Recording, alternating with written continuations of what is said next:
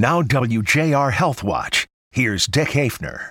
Want some better medical news? Death rates for children are down for about everything. And for coronavirus, except for the rare obese adolescent, seem to be the patient that would come to Children's Hospital of Michigan or another pediatric facility and have a bad outcome. Now, bad outcome meaning that they would need to go to the ICU and that they might need to be on a breathing machine. We're not usually talking about somebody passing away. That's a rare exception in pediatrics. Dr. Rudy Valentini, Chief Medical Officer of Children's Hospital of Michigan, says the near disappearance of the flu corresponds with the small number of coronavirus cases and deaths among children. We are seeing so few cases of viral infections in general because I believe distancing and masks and sanitation of your hands, nobody behaves like they used to. Of the small numbers of kids who have gotten coronavirus, a higher percentage of cases are among minorities. It's spread with people who live in close proximity. That's why we talk so much about distancing, why we talk about masking. Think about if you have a household with 4 people in it, or a household is more densely populated, and that tends to be less affluent communities. Kids can still spread the virus. So any one of us, you, me, or any child, could have COVID infection today, not realize it. We call it pre-symptomatic, and actually be infectious for 1 or 2 days before we become symptomatic. And you're very infectious early on. And so, yes, it's definitely been shown that children can do that. But in a year marked by pandemic catastrophe, the lower childhood deaths from all causes is a welcome change. I'm Dick Hafner for WJR Health Watch.